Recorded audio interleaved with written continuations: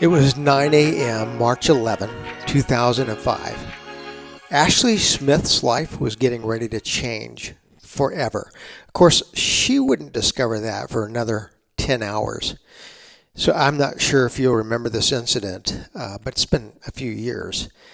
And I think as our culture has devolved, incidents like this have unfortunately become more commonplace. But in 2005, this scene grabbed the attention of every news reporter in our nation, and rightfully so. If you remember it, the incident involved the trial of an accused rapist named Brian Nichols. By all accounts, his trial should have taken place without the notice of anyone at all. But that changed the moment Nichols, en route to the courtroom, overpowered Sheriff Deputy Cynthia Hall, grabbing her pistol and heading for the courtroom, not for trial, but to shoot the judge. By the time all was said and done, a total of 4 were dead, and Nichols, who had now stolen a getaway car, was on the move. We interrupt this program to bring you a special news bulletin. Every television in Atlanta blared. A heavily armed individual believed to be capable of killing has escaped the courtroom this afternoon. His picture appeared. Should you see this individual, take immediate precautions. Do not approach. Call 911. I don't have to tell you, Atlanta was terrified, except for her. So on the evening of March 11th, a single mom by the name of Ashley Smith convinced herself that she would be safe. She just ran into the corner store. She needed cigarettes. I mean, surely Atlanta was big enough. She wasn't going to run into this suspect, whoever he was. How wrong she was. With clarity, Ashley will tell you today she can still feel the cold barrel of a Glock pistol pressed against her skull, as Nichols half-pushed, half-dragged her back into his apartment where she would remain his hostage over the next 16 harrowing hours. Initially, she reports, I couldn't help but see my life coming to an end. But then God had other things in mind. In a remarkable way, as Ashley tells her story today, God chose to use this woman to change the narrative of what could have been a tale of death and shattered lives. Sitting in my apartment with the killer, she recounts, I began to pray, Lord, if there's any way that you can use the last minutes or hours of my life for some kingdom good, would you do it? Just think about that. Here's a person that could be living the last minutes of her life, and she's praying to be used. Not, hey, save me, Lord, but God, use me. I don't know about you, but for me, that is one God-sized prayer. And you know what? The Lord heard that prayer. I'm just going to put this in summary form, but listen to this. This is what happened. During those 16 hours, as Ashley was held hostage, she asked her assailant for permission to share with him a book. The book, popular at the time, was written by Christian pastor and author Rick Warren. It's titled The Purpose-Driven Life.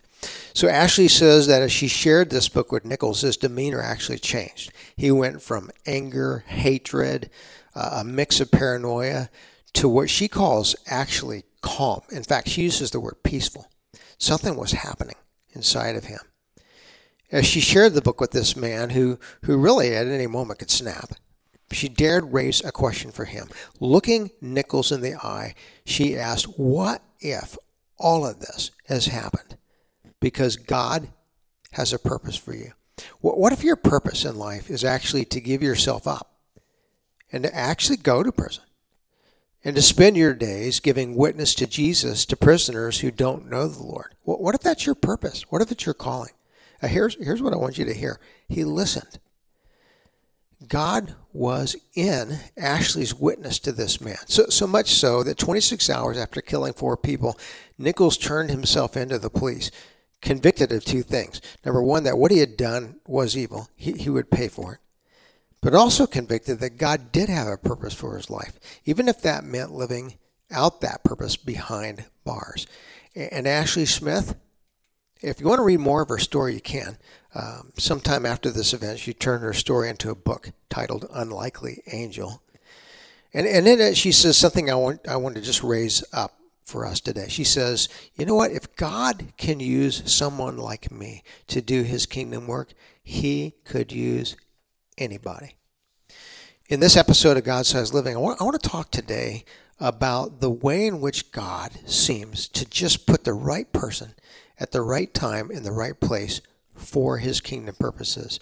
I don't know if you've ever noticed this, whether it's a terrible tragedy, as in the case of Ashley Smith, or a need in the life of the church or another individual.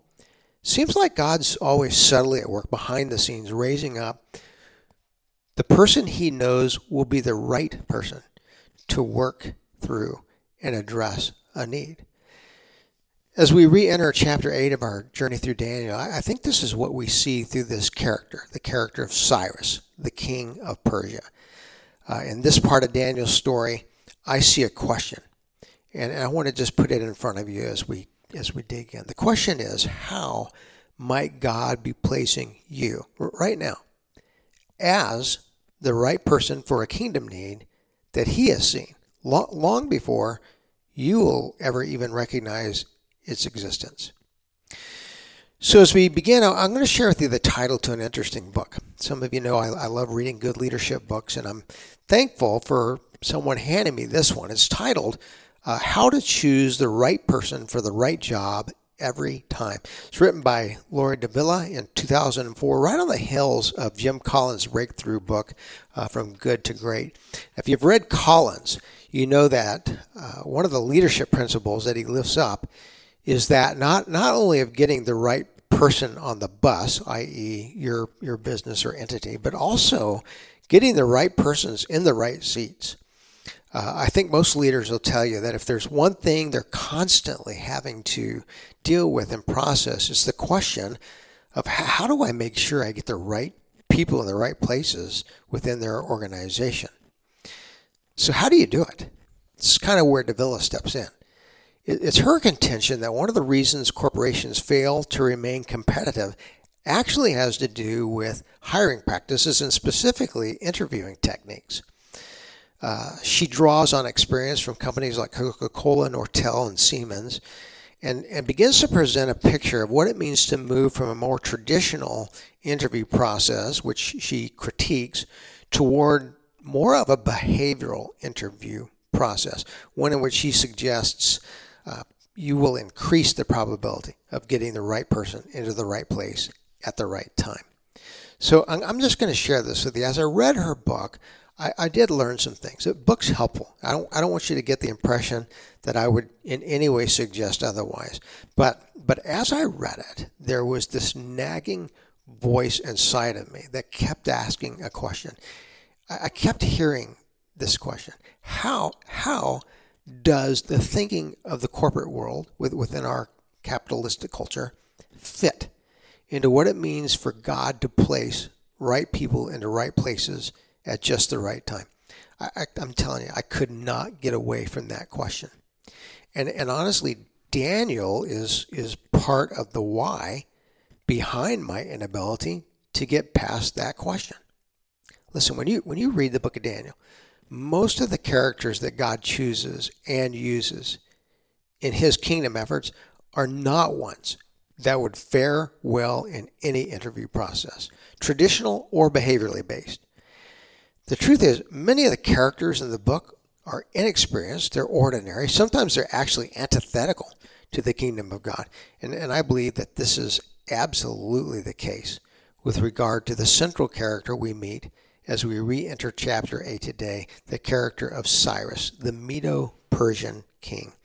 I'm just going to read verses 1 to 3 of chapter 8. Notice as I read where these verses take us. And I'm just going to pray, Lord, that you would give us some insight today through these words. All right, Daniel chapter 8, verses 1 to 3. It reads as follows. In the third year of the reign of King Belshazzar, a vision appeared to me, Daniel, after that which appeared to me at the first. And I saw in the vision, and when I saw, I was in Susa, the citadel, which is in the province of Elam. And I saw in the vision, and I was at the Ulai Canal. I raised my eyes, and I saw, and behold, a ram standing on the bank of the canal. It had two horns, and both horns were high, but one was higher than the other, and the higher one came up last. Let me stop there. What are these verses describing? Let's break this down just a little bit. First of all, I want you to notice that what Daniel is describing here is a dream, or I like the word ecstasy. And I like it because it's descriptive. Ecstasy is a word made up of two different Greek words, ek and stasis. Ek means out of. Stasis means standing. And so what happens when you have an ecstasy? It's a little bit different than when you just have a dream. When you have an ecstasy, it's the kind of dream where you feel as though you've left your body and are truly experiencing everything that you are seeing. That's what Daniel's describing here. So where is he? So Daniel tells us that in this ecstasy, he finds himself in the fortress city of Susa. Today, of course, Susa would be located in Iran. The Susa of the Bible is modern-day town Shish. You'll find it in the lower part of the Zagros mountain range. And let me say this, if you do find it, it doesn't look like much. But in the time of Daniel, Susa was a significant city. It served, in fact, as the winter palace to Persia's kings. Now, in the dream, Daniel in Susa sees a ram. This, of course, is a symbol. The ram symbolizes someone. But who? So what I tell people is when you read this section of Daniel, pay attention to the details, because the details will give you a clue. So notice this. The ram has two horns, but the horns are not equally aligned. One horn is raised up higher than the other horn. So what this symbolizes will become more clear as we move deeper into Daniel, but I want you to see this. The ram in this vision is none other than Cyrus the Great. He's the founder of what is known as the Achaemenid Empire, stretched from ancient Near East through both Western and Central Asia to the Indus Valley. And this was by far the largest empire of its time. Remember, we're about 539 BC. Now the horns. Why is one horn aligned higher than the other? So remember with me that Cyrus was born about 600 BC, to parents whose ethnicities represented the two great empires of their time. Cyrus's father, Cambyses, was Persian, and his mother, Mendane, was a Mede. At the time of his birth, it was the Medes who were overlords of the Persians, creating what is typically called the Medo-Persian Empire. But Cyrus, the son, would change that. When Cyrus succeeded his father to the throne of Persia, one of the first things he did was to actually overcome the Median Empire, ruled at that time by his grandfather, Ascades. The year was 548 BC. This, of course, allowed Cyrus to unite the two empires into the one single Persian empire, more familiar to most of us. So let's go back to the ram. It has two horns. Why? Because in Cyrus we have two empires, the Median Empire, the Persian Empire. They become united. One horn is elevated over the other to symbolize Cyrus's successful overthrow of the Medes to form that united Persia. Now here's what makes all this interesting. The imagery in Daniel's dream from a historical perspective is absolutely accurate. In fact, it's astounding given the fact that he actually dreamed this dream or this ecstasy 3 years prior to its fulfillment. So you ask the question, where is God going with all this? Why is he giving Daniel this ecstasy? Why is he pointing him towards this pagan ruler named Cyrus? So we're going to get into this much deeper in our journey, but here's what I hope you see at this juncture. God is pointing Daniel to a pagan ruler, Cyrus, for a reason.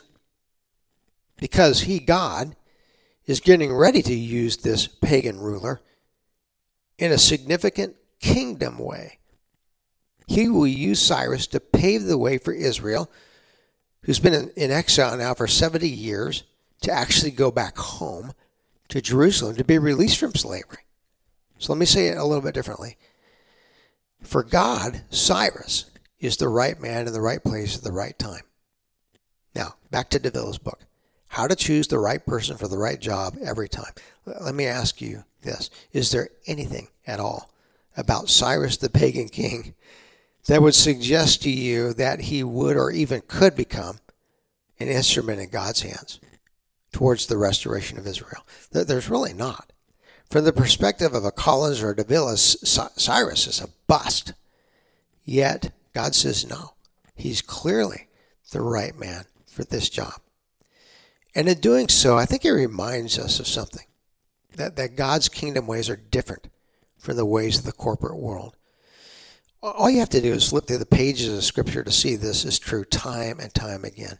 So let me ask you this. What does it mean for you? I want to close by asking 3 questions today.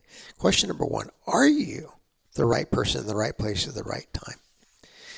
I'm going to share this verse with you because it's made a tremendous difference in my life. You'll find it in Acts chapter 17. The setting is Athens, where the Apostle Paul has been invited to speak to the intelligentsia of that day, the philosophers and the poets of Rome, and specifically the Areopagus, which was a group of thinkers who made judgments on new thinking as it entered Rome. I'm going to tell you that this entire chapter 17 Acts, is captivating. But the words that have captured my life are these. Acts chapter 17, verse 26. I'm just going to read it. It reads as follows. And he, that is God, made from one man every nation of mankind to live on the face of the earth, having, listen to these words, having appointed their, mankind's, exact times and places. Catch this. God has determined your exact time and place in this world. Exact. You weren't born into the time you're living in out of random chance. No. Listen, before the world was made, God determined that you would live in this time and in this place. Why? Because before you were ever born, God said, I have an exact right person for the exact right time in the exact right place. He put you here with intentionality. What makes us the right people in the kingdom is distant from the corporate world's ideology. What makes you right is a faith that believes that God has called you to something bigger than yourself. It's a faith that believes that he will provide you what is needed to carry that calling out and that you will never go it alone because he walks with you. If I can say it simply, you are the right person right now in the kingdom, exactly where God has placed you. So let me give you this second question. How aware are you of this? Are you living today with kingdom intentionality? Is there a conviction deep within you that says, I see it. I see it. I see the call God's given me. And I desire to give myself to it. I'm going to ask, because even within the church, I see too many people that are living what I call jellyfish lives. Jellyfish are funny creatures. They don't have much of a steering apparatus, so guess what? They float along wherever waves push them. You know what I see? Too many people living that way. I started God-sized living for this reason. Because my greatest hope for people is that each one of us discover the depth of intentionality with which God has placed us here in this world, and that we pursue our calling with everything that we have. I mean, all out. Because I'm convinced there is not a greater way to live. But I do know that we have an enemy that desires otherwise. So, with the enemy in mind, let me ask one last question. What conversations are taking place inside of your head today that are actually preventing you from seeing who God has made you to be? Here's what I know. I know that while our spiritual enemy, be it Satan or his fallen angels, cannot see inside our head, they can get into our head. So here's what I like to encourage individuals to do. Slow down enough to listen. I mean, really listen to the conversations that you are having with yourself. Sometimes they're made up with words like these. I don't think I'm good enough. Gifts? What gifts? I don't feel like I have much to offer. I have failed God so many times. I'm not sure that he can even forgive me, much less use me. I could go on, but I won't. It's time to bring this episode to an end, but I do want you to know something. That if you read the Bible's narratives, here's what you'll see. You'll see that God has consistently, throughout history, taken people that do not seem like they have any gifts at all. People who have failed him. People who the world would interview and dismiss in a hot second. He's taken them and said exactly what he says to you. You are just the right person at just the right time in just the right place. I want to thank you for listening today. I hope you'll join me next week. I'm going to continue praying for you, and I always ask that. Just pray for me and pray for my family. Listen, until next time, have a God-sized week.